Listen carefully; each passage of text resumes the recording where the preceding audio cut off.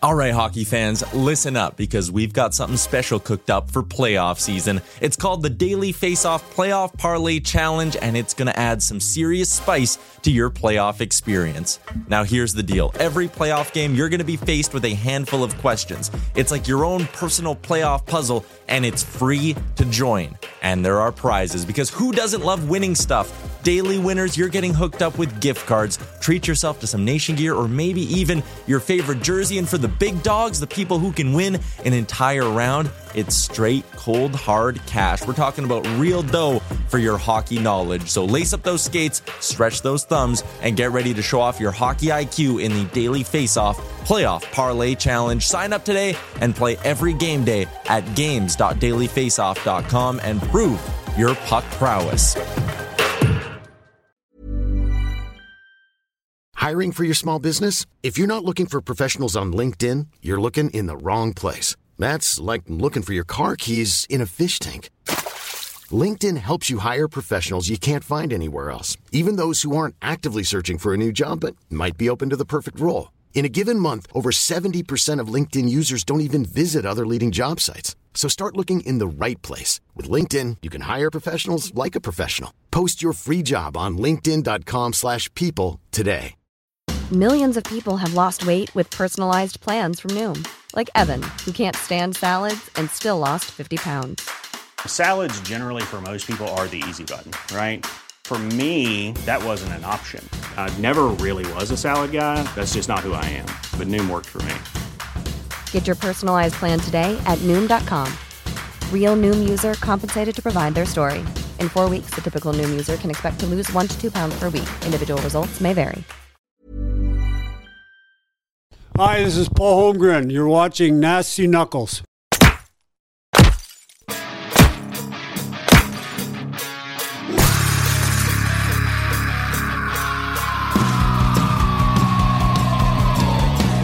You're listening to Nasty Knuckles, the Hockey Outlaws podcast, with your hosts, Derek Nasty Sotomayor and former Philadelphia Flyer enforcer Riley Cote, as they go behind the scenes with your favorite NHL players.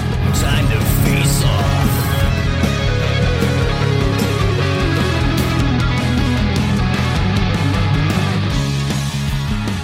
All right, welcome back. What is happening, Nasty? Not much, Rigarelia. What's going on with you, buddy? This is it, man. Yep. Just, well, enjoying my time here with you, as always. Well, you get here late, you leave right away, but it is what it is. Yeah, I got to deal with it. You're a busy man. You're a busy man. You're busy showering and frosting up the tips. You have to. I don't have frosty tips, by the way. I might get them back just so you won't lie and say that I have them. I think you need them. I think I do. The old beaver bangs. Should I get the Beebs going again? I think you should. Actually, it's not the Beebs, it's the Nast. I had it before he did. He wasn't even relevant when I had the Beebs. Yeah, you're right. But you did have the frosty tips, Beebs bangs. I don't know if I had frosty tips, though. Maybe. We'll have to pull up some photos of Nasty back in the day. Here we go.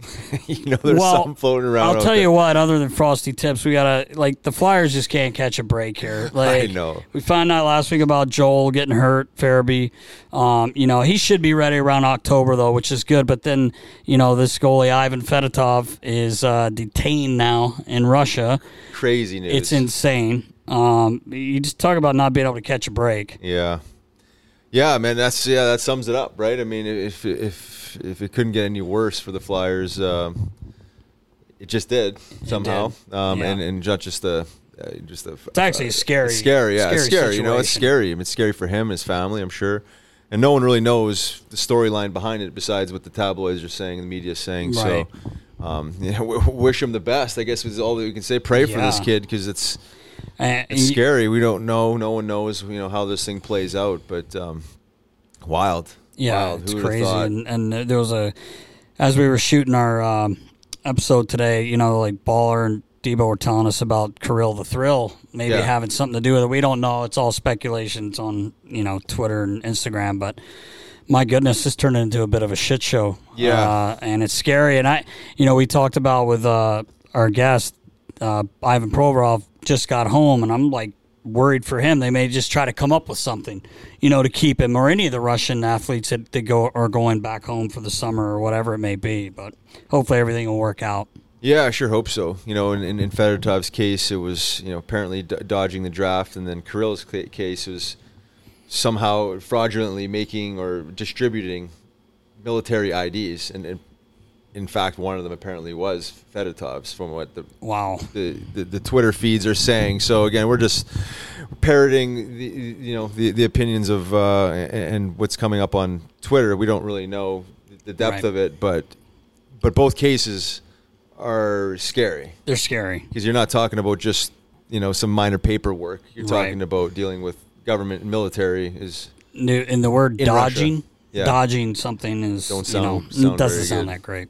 But again, we wish these guys the best. Hopefully that they can find their way through this in a peaceful manner, and we wish them all the best. And we'll see what happens on the other side. But outside of that, got a big draft. Yep, Flyers sitting with a number 5 pick. What do? Do you trade it?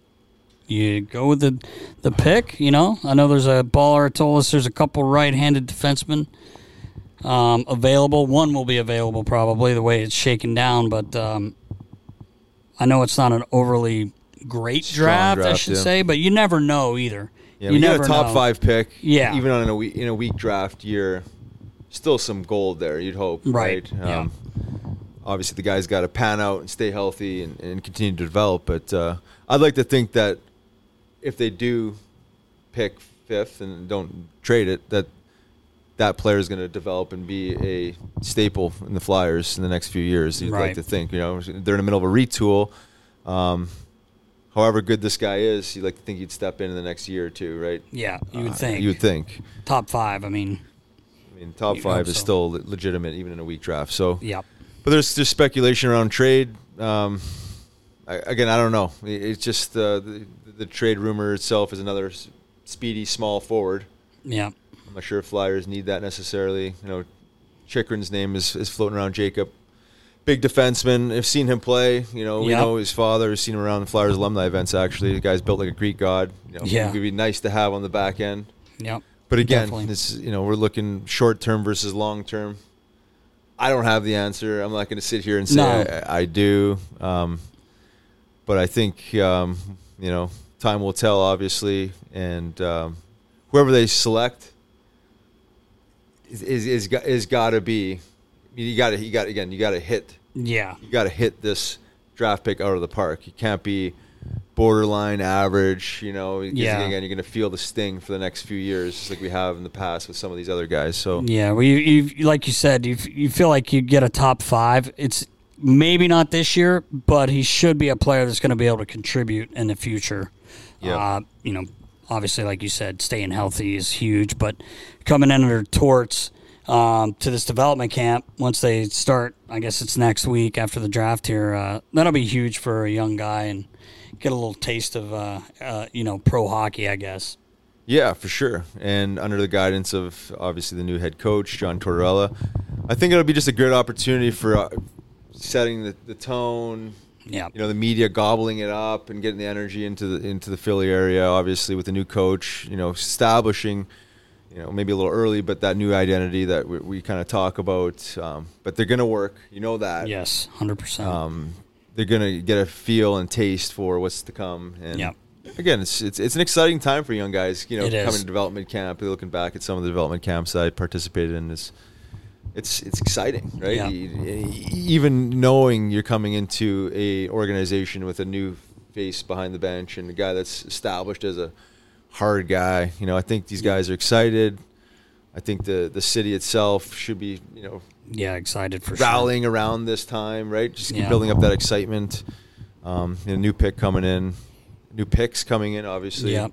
So, I think it's gonna be a good time for Philly, and just getting that energy back into the skate zone and just around the media, talking more positively around the team, because it's, as we know, the last 2 years have been a little bit tough. Not so positive.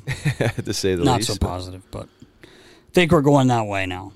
I think so. We're going to get more I think positive, the biggest thing is just, not that it was controllable, staying healthy. Right. But going into the season training camp with the right attitude, I think, is key, which we know that will be addressed. Yes. Having Torts come in.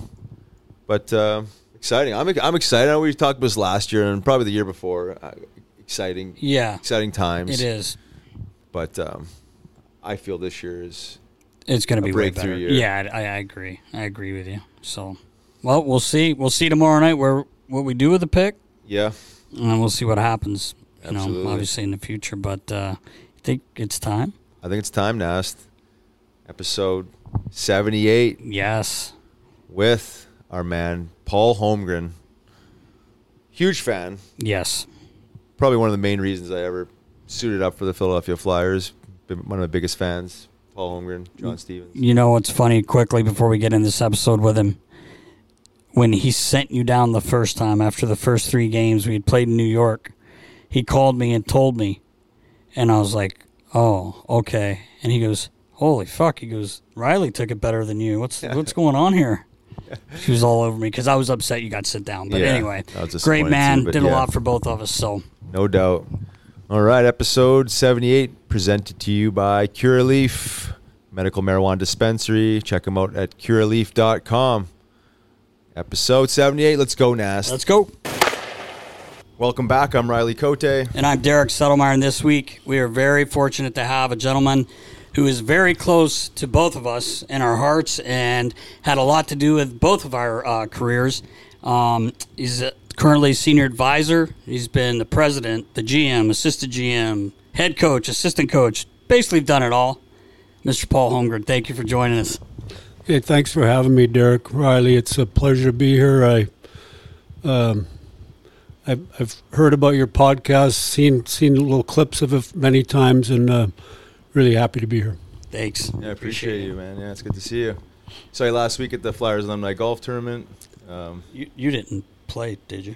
Oh, not very well. Did you walk? No. Okay. Wow. Gave up walking. You gave up walking. Good. Did, yeah. He used to walk. Well, I still walk, but I'm not going to walk the whole course. Yeah, it's just yeah. It's not right. We got to spend time with people to kind of get off on your own. But yeah, right. That's true. It was only with me because he just didn't want to talk to me. Maybe. And Hitch, I've told the Hitch story about us golfing a few times where we tee off. It's just you, I, and Hitch, and he hits his first ball way left. Yeah, I'll get it, young Derek. I'm like, let me help you. No, I got it. Oh, here it is. What? Yeah. And by the end of the hole, fluffed? Oh, it's like the ball went into into the shit. And then at the end, he goes, put me down for a bogey. He goes, bogey? He goes, this is like a 9 or something. 4 foot wedges later. Plus the 4 he had in his pocket. Yeah, right. It's just dropping. Every time I said, let me help you. I found it.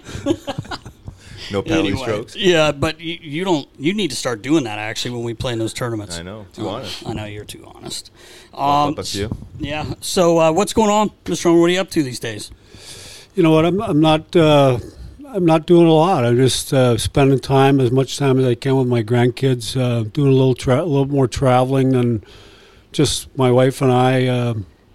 Spending time in Minnesota. We got a couple big trips coming up here at the end of the summer. We're going to Yellowstone, and in August we're driving up to Maine for like a week in September. So my wife's not a big. She doesn't like to fly because she gets sick, air sick, car sick. But she's going out on a limb here, and we're doing the odd trip. So, and then with grandkids, we have 9 total. Amazing. And from age 18 all the way down to 2, and trying to spend as much time with them as we can, and it's awesome. I love it. I golf when I can, just trying to get better at that. And scratch golfer, not bad. No, I'm not. I scratched my head after my shot. Yeah, right. Oh man, the warden. Speaking of your wife, Doreen, she did a lot for me as well. She's an awesome woman. We called her the warden because when she I called her the warden. Yeah, I still do. I adopted that, not in front of her though. No, you know, she'd laugh if I said it. But yeah, that's awesome. You get a chance to watch a bunch of the playoffs. They were pretty interesting. You know what? I got a chance to watch quite a bit. It's I thought of all the series that I watched, they're all. It was outstanding hockey. Very competitive for the most part. I at the end I kind of thought Tampa would win, but Colorado was just too strong for them, and what a great final. And just to see, Colorado, I think over the last 5 years they've sort of been building a little bit brick by brick almost, and Joe Sakic's done a good job there, and the coach who they hired from Columbus a few years ago, I mean, he won the American League Championship. When Colorado hired him, I know a lot of people thought, well, who's this guy? Where'd he come from? And obviously he's a good coach. I remember Torts telling me way back when they hired him that this guy's a good coach. He's going to do good things for Colorado. So good for them. Yeah. Good to see other teams win it once in a while. They hadn't won it in a while, and they've got a good young team that's going to be probably good for a while now. They are fast, though. Yeah. What a fast hockey team. It's crazy. You think Tampa just burnt out towards the end there, having playing so much hockey in the last few years? It's hard to say. I mean, you always get the team's injury list at the end of the playoffs, and obviously they had guys hurt. Sure. But anytime you have long runs in the playoffs like they have in the last how many years now? I mean, they won the Cup the last 2 years prior to this year. That's a lot of miles on guys' bodies. And I didn't think Hedman, I didn't think Kucherov looked the same. Obviously, they were missing Braden Point a lot of the playoffs. So I didn't think their goalie looked the same. So there's a lot of miles. But, you got to take your hat off to Colorado. They 100%. Played well. They stuck to their game plan. And I mean, the game where they won 7-0 was, talk about dominance. That was incredible to watch. That was a 60-minute. People say play 60, but that was Tampa had literally zero time to do anything in any zone. Right? Yeah. I mean, that's team defense all over the ice. So it's good for Colorado. I'm sure Tampa will find a way to continue to be a good team. They still got good players that are young. They got still, in my opinion, the best goalie. So they'll bounce back and be a good team again. They've done a good job filling in spots when they've had to let guys go because of the cap. Right. I think they've done a great job of that. Like I was kind of hoping like Pierre Bellemare would get a shot. I was kind of pulling for Tampa a little bit just because of not that Patty Maroon needs another cup, but Brian Elliott. I was really hoping for those guys, but it was nice to see another team win. And they deserved it. 100%. They definitely deserved it. Did. Yeah. They did. So when you look at a team like Colorado, I mean, being a GM in your previous life, what do you notice the most as being one or two variables there that they've really focused in and honed in on? Well, obviously they had a number of high picks that panned out. Right. You look, Nathan McKinnon was, a consensus #1 overall pick, probably in everybody's mind that year. They were fortunate to be in that position to draft him. Mm-hmm. Rantanen was a fairly high pick. Makar was a fairly high pick. Landeskog, I think, was the 2nd overall pick. So, that's really the nucleus of their team, those guys. And then I think Joe has done a tremendous job of plucking guys that, whether through trade or free agency, that kind of fit the mold. They all can skate. Yep. Yeah, for sure. And he's one of those GMs that, he lost the goalie last year. Trying to think of his name off the top of my head. Grubauer, lost him to free agency, and they filled in with Darcy Kemper and Francouz, I think you pronounce it. Yeah. Not goalies that you would consider like top, probably not even top 10 goalies in the league, right? But if your team plays good enough defensively, can you get by with a goalie that just makes the save at the right time, right? Yeah. And I know Kenny Holland used to think that way. Lots of GMs think that way, that you don't really need the top goalie. It's nice to have them, but you don't really need them. And Colorado proved that theory. Yeah, for sure. Goalie, not that their goalie, well, they played good. Yeah, they did, both of them. They're not big-name goalies. Yeah. I mean, you got a solid decor like that. You play away from the puck, it certainly takes the pressure off a tender. Yeah, For sure it does.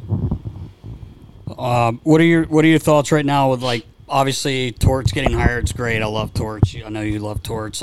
With the Flyers situation last year was tough. Injuries obviously played a huge part. We've talked about this a million times, but what's your take on all of that?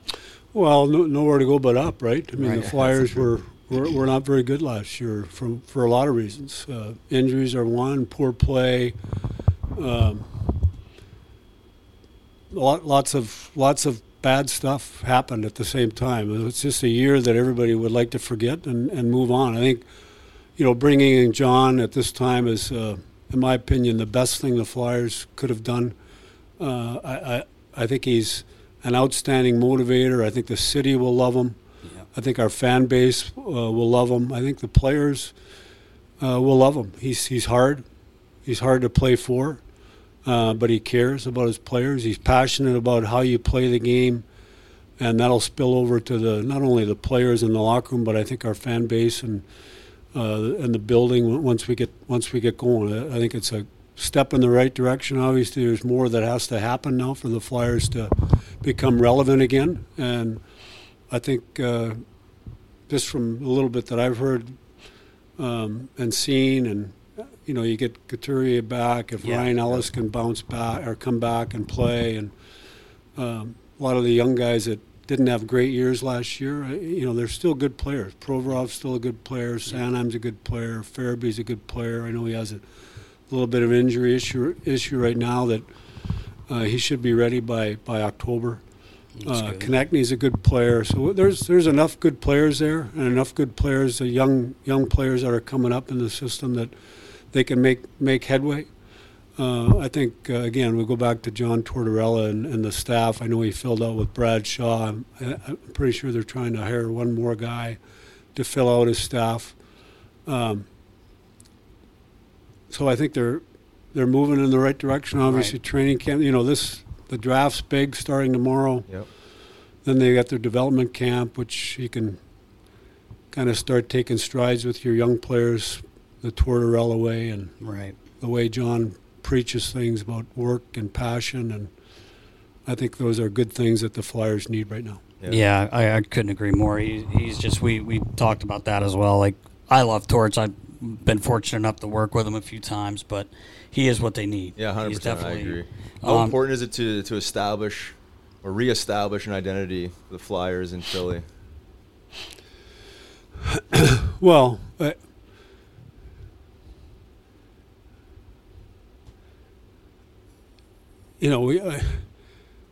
we used to have an attitude about we've been through tough times before, right? Like 06 was maybe one of the worst years in history of the Flyers, right? The 40th season. Points wise, it was, how many points do we have? 50? Do we have 50?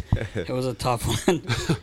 But I think we all had the attitude about, screw this, we're the Flyers. We'll come back, and that's the attitude that I think John is going to bring in now. Yes. So, do we need to give ourselves a slap across the? Yeah. We need to. We're the Flyers. Right. We need to come back strong, and I think John, just from the little bit that I've talked to him since he's gotten the job, is he's on it. He's on the case. Yeah, right. He definitely is. He'll be here for development camp next week, and again, like, start the ball rolling there, and that's where it starts. You get your young guys into it, and then once I know he's talked to all the top players, going down the roster, and like everybody knows so far that the guys that have talked to him what he's all about, and you don't have to look very far to see what he's done throughout the league wherever he's been. So I look forward to the John Tortorella era. It couldn't happen soon enough for me. Yeah, I agree. And you brought up 2006 and 2007. You stepped in that year at the time as what's the word I'm looking for? Interim. Sorry, interim GM, and you made some unbelievable moves before the deadline, bringing in Scotty Upshaw, Ryan Parent. I think Lassie Kukkonen was even part of that. Marty Biron, and then the big splash came in the summer where you you got Chemo and Hartsey through a trade before the, I guess, the signing day, July 1 back then. Danny Briere, huge sign. And next thing you know, speaking of a retool, we're in the conference finals. And injured. A lot of injuries that year. You never know what happens, but it's easy to say that. But you did that.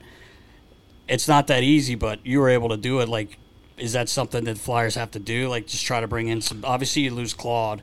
It's a lot. It's probably your best player in my opinion. I don't know, Yeah, but as a GM, you're just scouring everything, trying to come up with something. Yeah, you think back on that year. We did have a lot of good players in place, young players, Right. And we had a lot of cap space, so we were able to do things That's true. Yeah. that it's a little harder to do now. The one thing that's, the pandemic has created a situation where all these teams are up against the cap at the same time, and there's no relief. So what you need to do now as a GM is find a willing dance partner to make a trade or work something out where you can take, maybe a player that makes a lot of money off your roster. It's a very difficult work environment now for a general manager, right. Unless you're, not a good team, or you're so far under the cap that you have room to make things happen. Right. So Chuck's in a tough spot because of where the Flyers have been for really the last number of years because of our cap situation and the cap not going up. I mean, when the cap first started, it was $39 million, right? And then it went up to like 48, then it went up to 55, then it went up to 65. I remember when we signed Mike Richards, I said to Mr. Snyder, we can sign him to this 12-year deal, and it's this much money, and his cap it's going to be this. And he said to me, he's our captain. Who cares? The cap's going to continue to go up. It's going to be like $90 million, the cap, in 5 years or something like that. Well, it should have been at $90 million, probably, right? If it wasn't for the pandemic and the revenues drop, and that's true. We're struggling as a league now to come back. So, it's like I said, it's very problematic for a lot of GMs in the league right now because they literally have zero cap space to very little. Yeah, no doubt. And not that it's a quick fix, but like putting much more emphasis on the draft. Obviously, there's always emphasis on the draft, but you gotta hit the picks. You mentioned it with Colorado. I mean, now more than ever, developing players and building the Flyers have the 5th pick this year. They, from what I can gather, it's not a high-end draft where Nathan McKinnon and all these guys are in it, but it's a good draft. I think they believe they're going to get a good pick that can help somewhere down the road. But you get another young player into your system that you can develop and mold, and again, that's where John Tortorella and his staff are going to come in. You get this guy in the development camp and start the process of working with him, get him thinking the way you want your players to think, the mentality that you want your players to have, and but you're right. You got to hit on those. You got to hit on those picks. I don't believe the Flyers have a 2nd pick in this draft, but they had a couple picks in the 3rd round. So, but the 5th pick is a high enough pick where you're going to get a good player. Right. Yeah. Hopefully that works out. I mean, it's it's the name of the game. We wanted to ask you just a little bit about your playing career.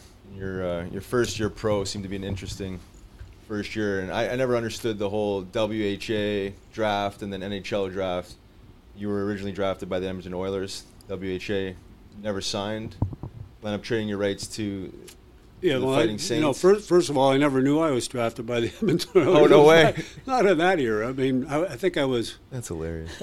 It might have been before I went to the University of Minnesota. So I played after high school. I had a couple of opportunities to go play college hockey. I forego an opportunity to go to Ohio State to play hockey. Wow. And I don't know why. I went there to visit. I was there, spent a couple of days there. I went home and I told my dad I was just going to stay home and play junior hockey. My dad didn't talk to me for like 3 months. Oh, no. He was so pissed. But I ended up playing for the St. Paul Vulcans, which at that time was a big, it's kind of like in the USHL now. It was called the Midwest Junior Hockey League back then. There were 6 teams. We had a really good team. I got to play, like when I played high school hockey the year before, I played 20 games. Wow. That's it. That's it. Practice, play 20 games. So I got to go play junior hockey. I played like 80 games. Wow. And now all of a sudden I got some bigger opportunities to play college hockey. So I ended up going to the University of Minnesota the next year. And somewhere in between that, I was drafted by the Edmonton Oil Kings or Oilers or whatever they were called. I didn't know that. Wow. And I think my rights got traded twice. I think once to Indianapolis and then to the Minnesota Fighting Saints, which... Without you knowing? I didn't know. You didn't check your Twitter feed? No, It wasn't Twitter? no, I didn't check that. So after, I get into playing college, and we played in the Frozen Four final that year. And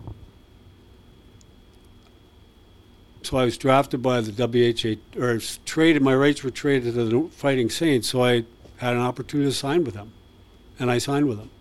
And then I think that summer I was drafted by the Flyers. And so I signed with the Fighting Saints. I get sent to the minors. That's when I went to Johnstown. I was in Johnstown for 1 month before I got called up. And then I ended up playing 51 games with the Fighting Saints.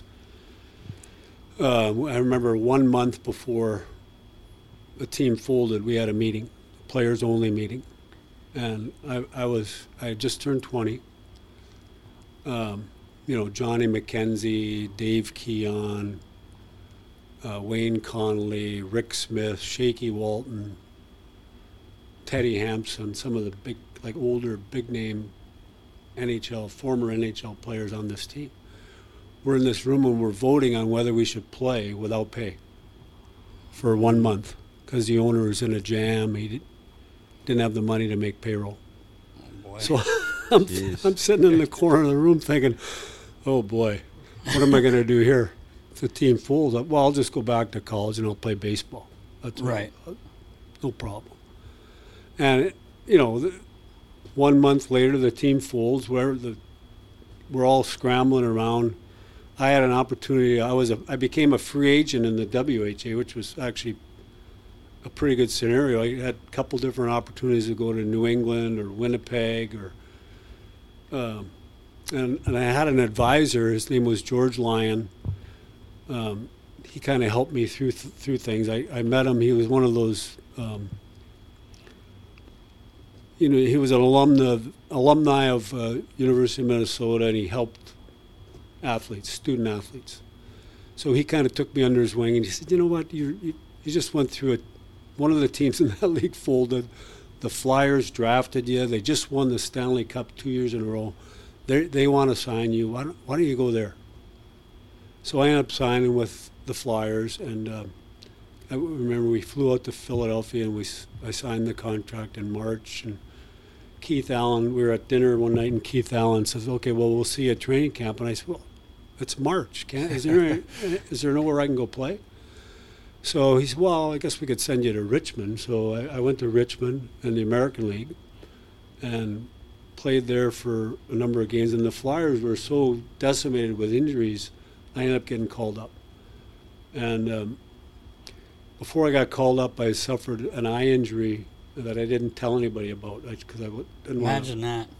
Yeah. You so hard-headed. So I got called up to the Flyers, and I played a game against, my first NHL game was against the Rangers at home, and we won. And the next day we flew to Boston, and Barry Ashby, who was assistant coach back then, and Clarkey looked at me, and they thought something was wrong with my eye, so they took me to the hospital, and I ended up having to have surgery on my eye. But so my season was ended that year, which would have been, I would have got to play in the playoffs that year. Again, the Flyers were so decimated with injuries, I would have got to play more. But anyway, so that 1 year I I got 2 signing bonuses. One was $20,000 from the WHA team, and then the Flyers, I got $30,000. So I was...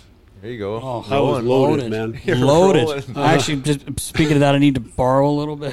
If you still have it, I always tell Mark Gregg, who's the scout. Obviously, you know Gregor. I always tell him he still has his meal money from Springfield. Yeah, he probably does, Gregor. Yeah. And the envelope. Yeah, the envelope was in. Yeah, he's just waiting. Yeah, it's crazy. We were looking at that your first year. You were just explaining. I guess the North American Hockey League you were just too good for because... I think I was a leading scorer when I got called up. I was going to say I'm pretty sure I was. 15 points in 6 games. Not bad. Well, there you go. Not bad. There you go. No, not bad. I played with John Gofton was my left wing. He was the guy in Slapshot that threw up in the corner. Oh. On his hands and knees he threw up. And Galen Head so John Gofton was 34 years old. My right wing, Galen Head, was 28. When I got sent there, I was 19. Jeez. And I'm playing center. Imagine me at center. Oh, my God. Winning face-offs. Winning face-offs, making plays. Yeah, right. That's something. Low centerman. Yeah, available. Yeah. Of course.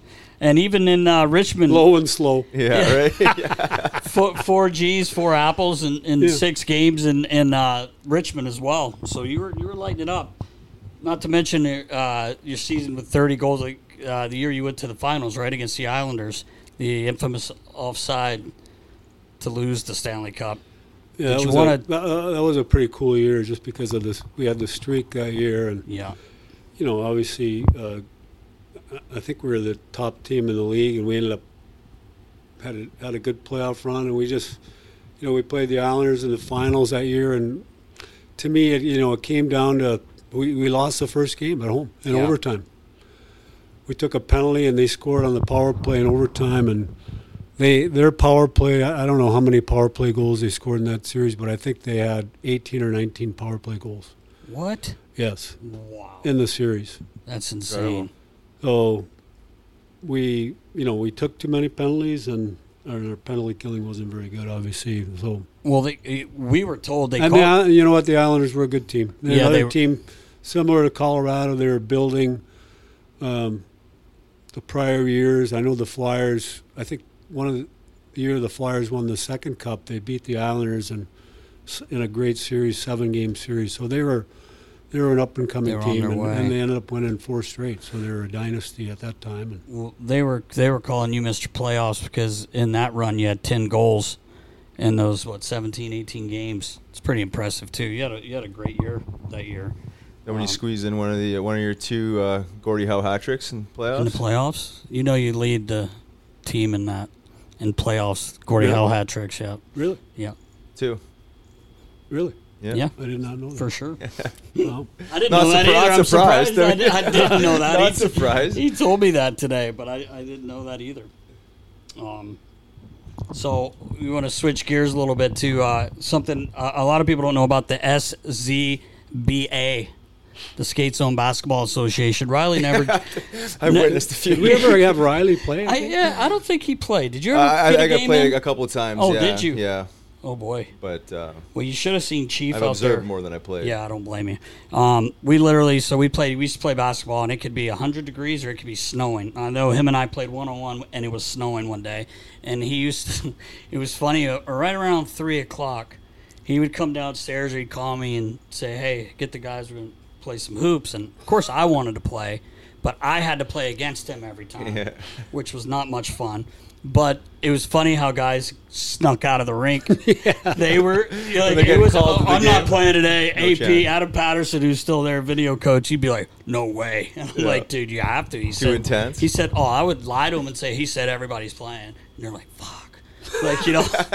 So it was better. The more people, the better. Yeah, right. The better. But most of the time, it was a 2-on-2 game. Him and I what was that game you made up sides? We had to, we played 1-on-1, but if he hit the rim, we had to run to, where the parking things were. And it was a workout. But he would it'd be 95 degrees. You'd have 2 T-shirts on, then a long sleeve, and then a sweatshirt. And then... I didn't want to get sun on me. Yeah, and then it's slime time. This guy sweats like Johnny Stevens, like the worst sweater you've ever seen. And we would be done playing, and I would be soaking wet from him sweat. not even as much as mine, but it was fun. We had to keep guys from climbing on my back. Right? Yeah, right. He says, the one time I'll never forget, we were playing. I think it was a 3-on-3 game, and I had my hair was long, kind of like yours. Like old Justin Bieber. You need a haircut. Your Justin Bieber. That tips? was longer than that. No. And right after that, he would remind me when my hair got a little long. You need a haircut, don't you? Okay, yeah, I guess that means I'm getting my haircut. I always said, yeah, no problem. But we're playing, and I got a headband on, and I'm not thinking. I hit a couple shots, and the score is like, say, 4-1. And I shoot the ball. As soon as I release it, I'm like 5-1. It's just out of my hand. Yeah. So it goes in, and he turns around and goes, "You cocky little fuck." And I'm like, oh, shit. What did I do? I was just kind of playing around. Like we do that when I play at home. So I'm like, I check the ball, and I'm just waiting. I don't know what he's going to do. And he fires it right off my forehead. Off your headband. Yeah, my headband goes flying up, and I'm like, I don't know what to do, right? What am I going to do? So I go to walk, and he goes, "Where are you going? You pussy, get back here." And I'm like, all right. And he's like, "Sorry about that." I'm like, okay, no problem. But Chief, you get Chief wound up out there. He turned and elbowed poor Sal one time right in the chops because everybody get wound up playing. Oh, yeah. You saw it. Didn't Chief Homer knock your tooth out? Oh, he chipped these, but the best was when he actually didn't mean to. He really didn't mean to. Well, maybe he didn't. No, I didn't. He had the ball like this, and I was like, I tried to stay in a safe area. I put my arm on his back, but he turned to go lay it up, and he hit me. And I went back, and I'm like, oh, boy, I can feel him, like the chips. Right. And he didn't miss a shift, though. I start spitting him out, and he goes, "Did I get you? Did you get me? My fucking teeth are falling out of my head." Did I get you? We had some good ones. One of the best was Brad Smith. He was all over. Like, dude, it was like you playing. Like, he needed a huge backboard. With Brad. He would shoot it over to goal. Probably hustling. He hustled. He did work. He worked hard. The games were getting intense, and he was fouling Homer. He didn't know he was. Like, he would literally grab your arm, like go up for a shot, and he just doesn't know the rules. So he was all quiet, and he just turns to Brad and he goes, "You're not going to like it if you do that again." Brad's like, "What'd I do?" He's asking me, "What'd I do?" And I'm like, "Just don't touch him." Yeah, it wasn't that bad. No, I was fighting. You were just intimidated because they were scared. What about Ozolinch? Oh, Ozo, yeah. No Barry Hanrahan, no defense, just shoot. He didn't play any D. Offense, he did not want to play D, and he had to play on your team, basically. He could fire threes. Yeah, he did. Perimeter he player. He never came back into the zone to help out. No, hence the name Ozolinch. We had to put Haxie and you together because the one time, remember when Talk came and we were playing indoors? These two are going at it, and next thing you know, they're face to face, and I'm like, I'm not getting in there. That was we were playing indoors. Yeah, we were playing indoors. It was it was fun. There's so many good stories from the Basketball Association. It's now defunct. He was brutal. He couldn't even dribble when he first started. He did this shot. He would go to shoot. He would go up on his toes. And he would just stay there. Who's this? Hexie. He would be up on his toe, and you would fall for it because you think he's got to shoot it, and he would stay on his toe. His foot wouldn't come off. He improved his game, though. He did. Oh, man. He was very raw. He started. But we played. I got to tell, Mr. Homer, the story when we played in the basketball league at Clarkie's. So Clarkie used to have this 4-on-4 league. It was actually a really fun league, and we're playing against guys from that had played college ball recently, not they weren't that old, but we played in this league, and this guy is a pretty big guy. He sets a screen, and now Homer with his eye injury, which side is it? You can't see to your left, to your right. So this guy sets a screen on him, and I try to call it out, hey, to your right, but he runs into the guy because he didn't see him. So everything would have been fine, but the guy, Homer kind of looks at him, he goes, "Part of the game." I'm like, oh boy, here we go. Uh-oh. Something's going to happen. So literally a minute later, I think I took a shot, missed it, and they're going kind of on a fast break. It's 4-on-4. The court's not huge. So Homer's running as fast as he can, and this guy goes up, takes a shot. It's almost at the rim. He lands on his feet, and Homer rushes and sickles him. Boom! Punch? No, sickle. Oh, didn't punch him. No, not that bad. He missed the block. Just he missed the block.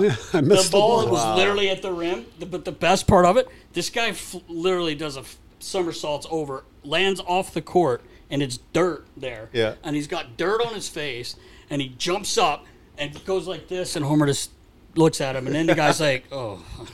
And Homer goes, part of the game. Part of the game. And the ref goes, he went for the block because the ref was too afraid. The ref was too afraid. And then one of their guys goes, how many fucking fouls does this guy have? Because we only had 4 guys. Oh, my God. That was allowed 9. Oh, man, yeah. That's beautiful. They started giving us they started letting them shoot 1 free throw for every foul we had because we were We over. didn't have enough players that Yeah, day. we only had like 4 or 5 guys. But anyway. Got to establish that the was street fun. credit. That was fun. Great story. And she... Another league that folded. Yeah, that folded too. Yeah. They couldn't afford us. No. They couldn't. Too intense. Yeah, it was intense. It was fun, though. It was a lot of fun. A lot of good stories from that. Oh, man. You wanted to bring up Homer as a coach and GM. I know one story about when he used to come in the room, get the boys going a little bit. What? How soft he was? Oh, yeah, how quiet when you came into the room. I'll never forget. We're Phantoms, and we're playing. I can't remember who we were playing, but tough period, like really bad period. The boys just weren't ready to play. And actually, I lie. Who was the coach, Johnny? I think so. I lie. It was at the end of the game. It was at the end of the game. And we run the sticks up, when the buzzer goes, and everybody gives me like 30 seconds to get the sticks up on the wall. But we were going on the road, so I'm like putting everybody's stick together. The guys come in and they hand me their stick, and I'm putting it in order. Well, the door comes flying open in the Spectrum locker room, which and I like jump out of the way. I'm like, whoo, and then I see it's him. I'm like, oh boy! And I have a stick in my hand, and in one motion, poof, right out of my hand. I'm like, where'd that go? And he went in, and you're just giving it to the boys, which they deserve. But Chief told me one time you came in, the Flyers. I guess you were a head coach, and you came in with a stick, and Terry Cartner reaches down, puts his helmet on. You want any shrapnel? I was like, I wish I could have seen that, but I saw a couple of good ones. We told poor Jesse, you got around to him. It almost became where you knew it was kind of funny, some of the stuff you were saying. But we used to be like, we'd kind of hide, listen to what he was saying just to bust the guy's balls. Course. But he gets around to poor Jesse, and he had a tough night that night. And he says, Jesse Bulleries, yeah. You got to Jesse, and you're like, and Jesse, just don't touch the fucking puck anymore. And everybody's like, and he was almost ready to giggle too. And Jesse kind of just like put his head down and was laughing. Right. But there was some good ones. I used to love them myself. Oh yeah. You gotta have that intensity. You got a good memory. I don't remember that. Yeah, I know. That's what I was saying. You were too mad. Maybe you were just so mad. They were good ones though. Building off that, you had a chance to work with Mike Keenan, right, as assistant coach. What was that like? I mean, obviously you played 10 years pro. You're an established tough guy and all that. I mean, working with him, established coach. Well, it was Mike and E.J. McGuire.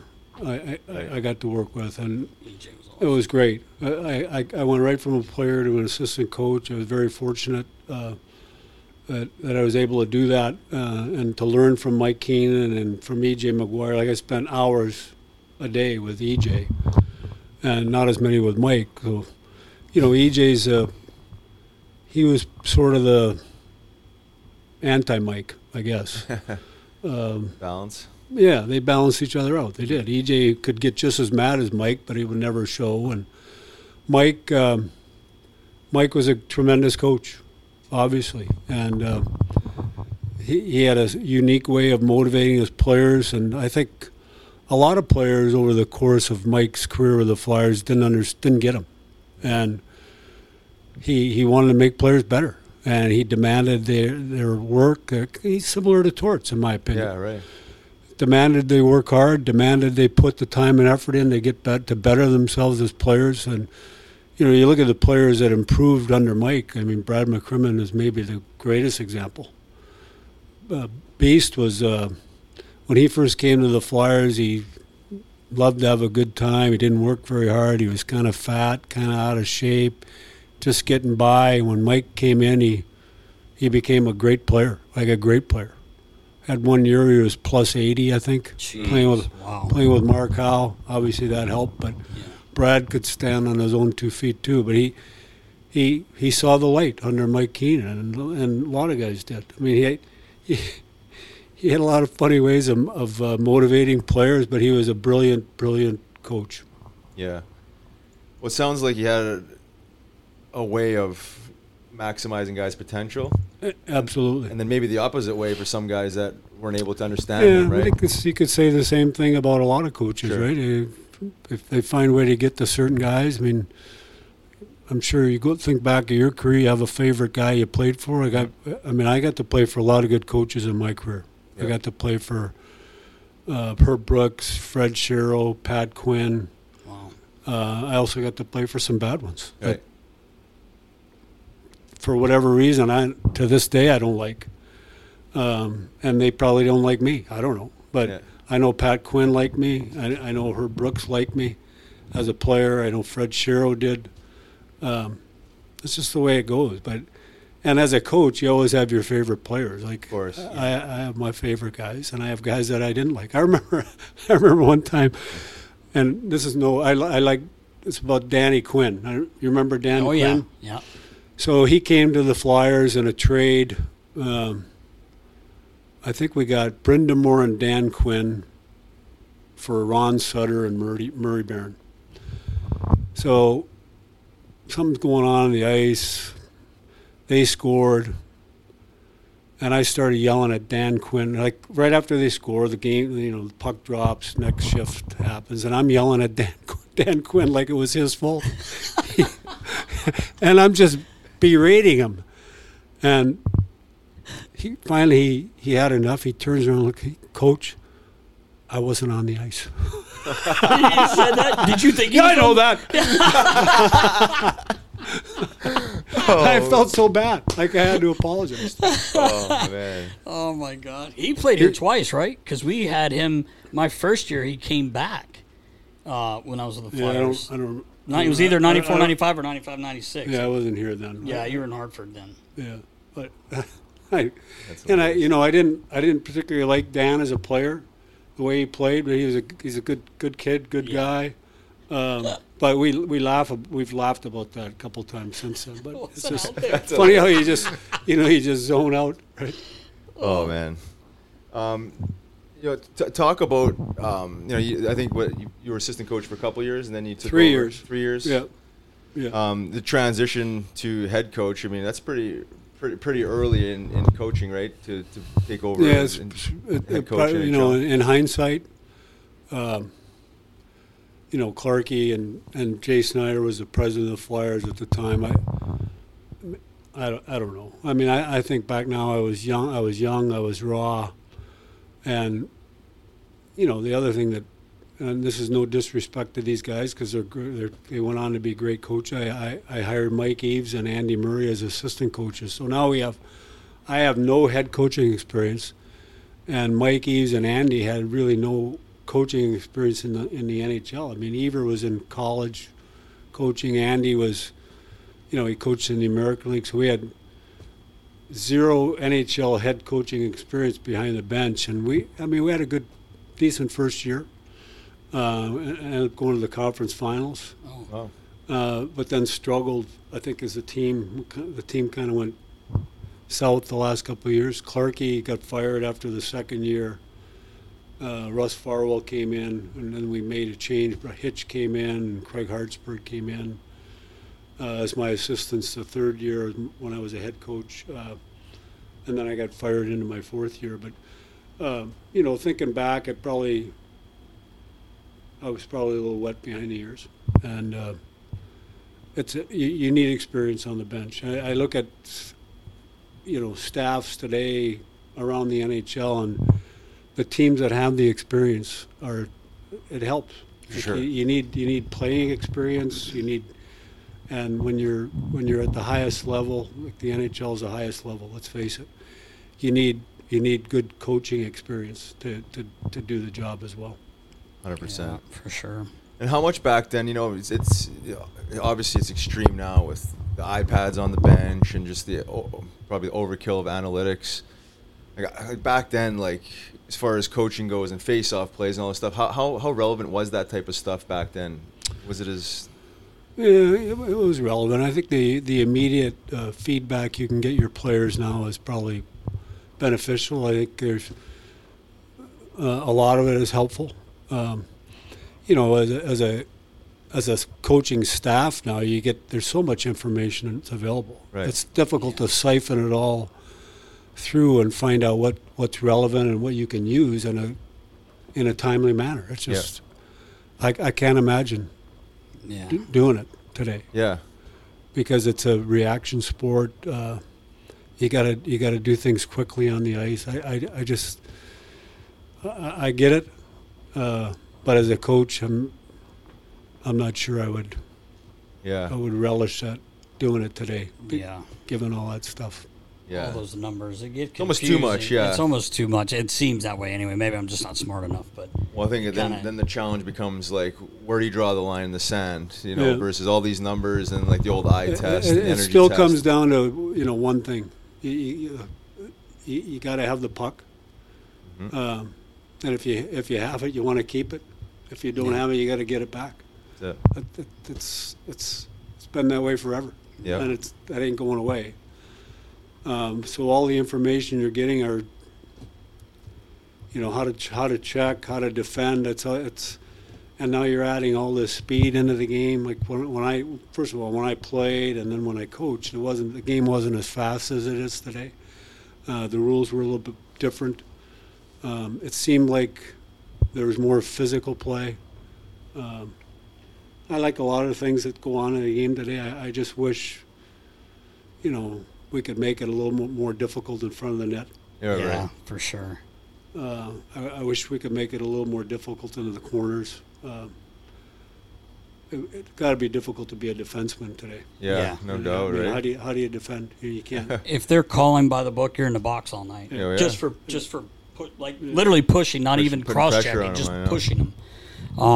Speaking of EJ McGuire, I had a quick story about him, Homer. I'm not sure if I ever told you this, but when I was with the Phantoms, he was coaching Hartford, and I happened to be down in the room talking to their equipment guy, Mark Dumas, and EJ was they had that big TV. They had a really nice locker room because it was Hartford, so it was a nice room. They had this big TV in there, but that's when they're rewinding and fast forwarding and right. And so anyway, he's doing video with the team, and he yells for Doomy, and Doomy's like, "Is he calling me?" I'm like, and he goes, and he says hi to me, and he goes, "Tell Doomy to come here. Come in here. I want to show him something." So he's literally in the middle of going over something with the team. He's like, "We're talking about focus here. You guys losing focus, blah, blah, blah." He goes, "I want to show you guys one clip." So they have the one camera that like stays on the bench, I guess, or maybe just during a timeout. They had radio timeouts then. So you're standing there. I know. Well, it's the American League. It's not on TV. So anyway, the camera's right on the bench, and there's this chick sitting beside the bench. And she gets up, and Doomy, who's the equipment guy, is like just staring at her, right? So he kind of like zooms in, and Doomy, and he turns, and he watches her walk all the way up, and he goes, "Now that's fucking focus. Look at this." He goes, "That's what we need. Doomy's the only guy doing it." He's the equipment guy. I swear to God, dude, I was dying. I went over and told all the guys in our room, I'm like, it was one of the greatest things I've ever seen. It was so funny. The guys started laughing, obviously, but I just had to tell that about EJ. Ultra focused. He was a nice man. He was a really nice man. He used to go, I'd be on the headset with him when I was an assistant coach, and he'd sometimes he'd get so carried away about a player or something, right? I'd have to, "Oh, you're breaking up. I can't hear you. I turned the little button off so I didn't have to hear on my own. He'd get so pissed. He'd come down between periods. Somebody was telling me I don't know if it was live. Someone was telling me about Joey sometimes would keep Joey Mullen would be up top, and he was telling, I can't remember which coach it was who had the earpiece with him. Maybe it was Lappy, but he's like, if he tells me that Yogs is open one more time, or not Yogs, but using him as an example, he tells me he's open one more time. Like, I don't know what to say. I know, but that's funny. That's why you have the eye in the sky. Yeah, exactly. What are your opinion on the current NHL game? You mentioned you like some things of it. Yeah, I thought, like where it's going. 95% of the game it's awesome. I think the speed. There's still some major league collisions. Yeah. Like I said, I wish they'd make it a little more difficult in front of the net, where it's pay the price. There's a little bit of a price to go there, but overall, I mean. it's great. Yeah. It's great. And the skill level of the players today is so much higher, continues to get better. And that you hear it all the time. It's sort of a cliche, but players in all sports are bigger, faster, stronger. There's so much information available for them in terms of training and nutrition, and hard to keep track of all that stuff. Yeah. Sometimes but the game itself, I think the league's done a good job. Yeah. No, I agree. I wish they would fix. There's got to be a way to make it a little more. There's so many teams that are in trouble right now because of the cap. I wish they could do something to fix that. I don't know that they want to. I think they kind of like it. Yeah. Like that, where everybody's scrambling. Yeah, I agree. Parity is great, right? Yeah. Yeah. Unless you're working in the league. Yeah, right. Yeah. Or for a team, it's not so great. Yeah. We want to talk to you about Ed Snider. I mean, obviously working for him, legendary owner. Right. Obviously, I got to see Mr. Snider on. Obviously as a player, as a coach, and then getting to work with him when I was a GM, and then a little bit at the end there when I was a president of the Flyers. But what a wonderful man. Flyers family was him, really. I mean, he's the one that I'm sure he didn't start out thinking I got to make this a family, but because of the way he treated everybody, that's kind of what happened, really, over the course of time. And all he cared about was winning. When you worked for him, he wanted to make sure everything was available in order for you to do your job the best you could, and then he let you do your job. He didn't interfere. He would debate you on things, vehemently debate on whatever you wanted to do. You wanted to sign this guy as a free agent. You wanted to make this trade. You wanted to fire this guy. You wanted to play this guy in the power play over this guy. He wanted to debate that. You'd debate. But at the end of the day, it's okay. Good luck. I hope you know what you're doing. Yeah, right. So he was that involved in some of your day-to-day stuff? No, but a lot of stuff. I remember one conversation. He called me up one time, and I can't remember what precipitated the call, but we might have made it. We might have made. Yeah, we might have made outdoor game. We might have made a small trade or something, and you try to keep him informed, right? I mean, he is the owner. He should know what's going on. Of course, yeah. So I must have forgot to tell him something, and he calls me up and he's kind of yelling at me. So I listen and take it in, and then I said, okay, so let me get this straight. So if I want to give the equipment manager a $10,000 raise, should I call you on that? Well, no, don't be silly. You don't have to do that. But so it's just you could go back at him with stuff. It was just I loved working with him, and at the end I remember I talked to him a lot, even when he was near the end. I'd FaceTime with him, and we had a lot of good talks. But he everybody misses him, right? Yeah, I mean, we all miss him. Yeah. He was just a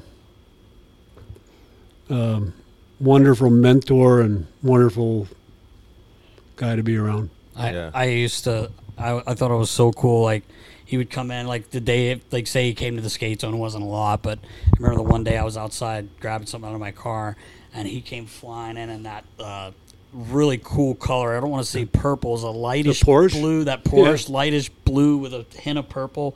It's like metallic, like just sickest car. He comes flying in, windows down, shades on, just rock and roll, just blaring. I'm like, look at this guy. This is the coolest thing I've ever seen.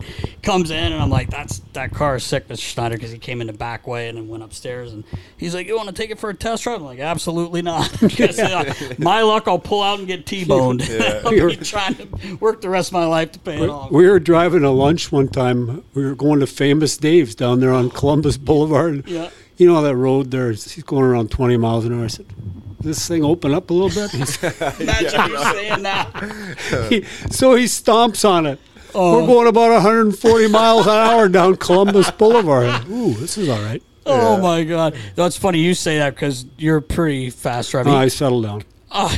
Yeah. I drive a lot. When they used to come, like, say we're in Brooklyn or New York, it'd be like, how long take you? About 30 minutes. 30 minutes. Yeah, whoever was riding with him was like, hold on tight. Yeah.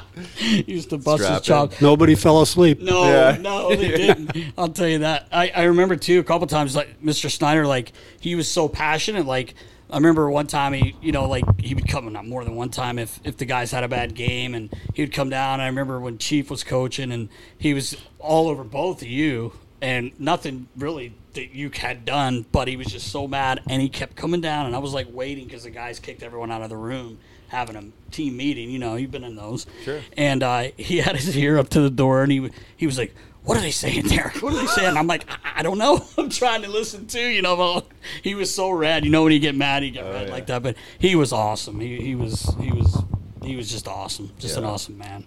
Sometimes you just gotta take it. Yeah. Yeah. Let him get it off exactly. his chest. What are you gonna say? Yeah, exactly. What are you gonna say? Yes, sir. Yes, sir. No problem. Yeah.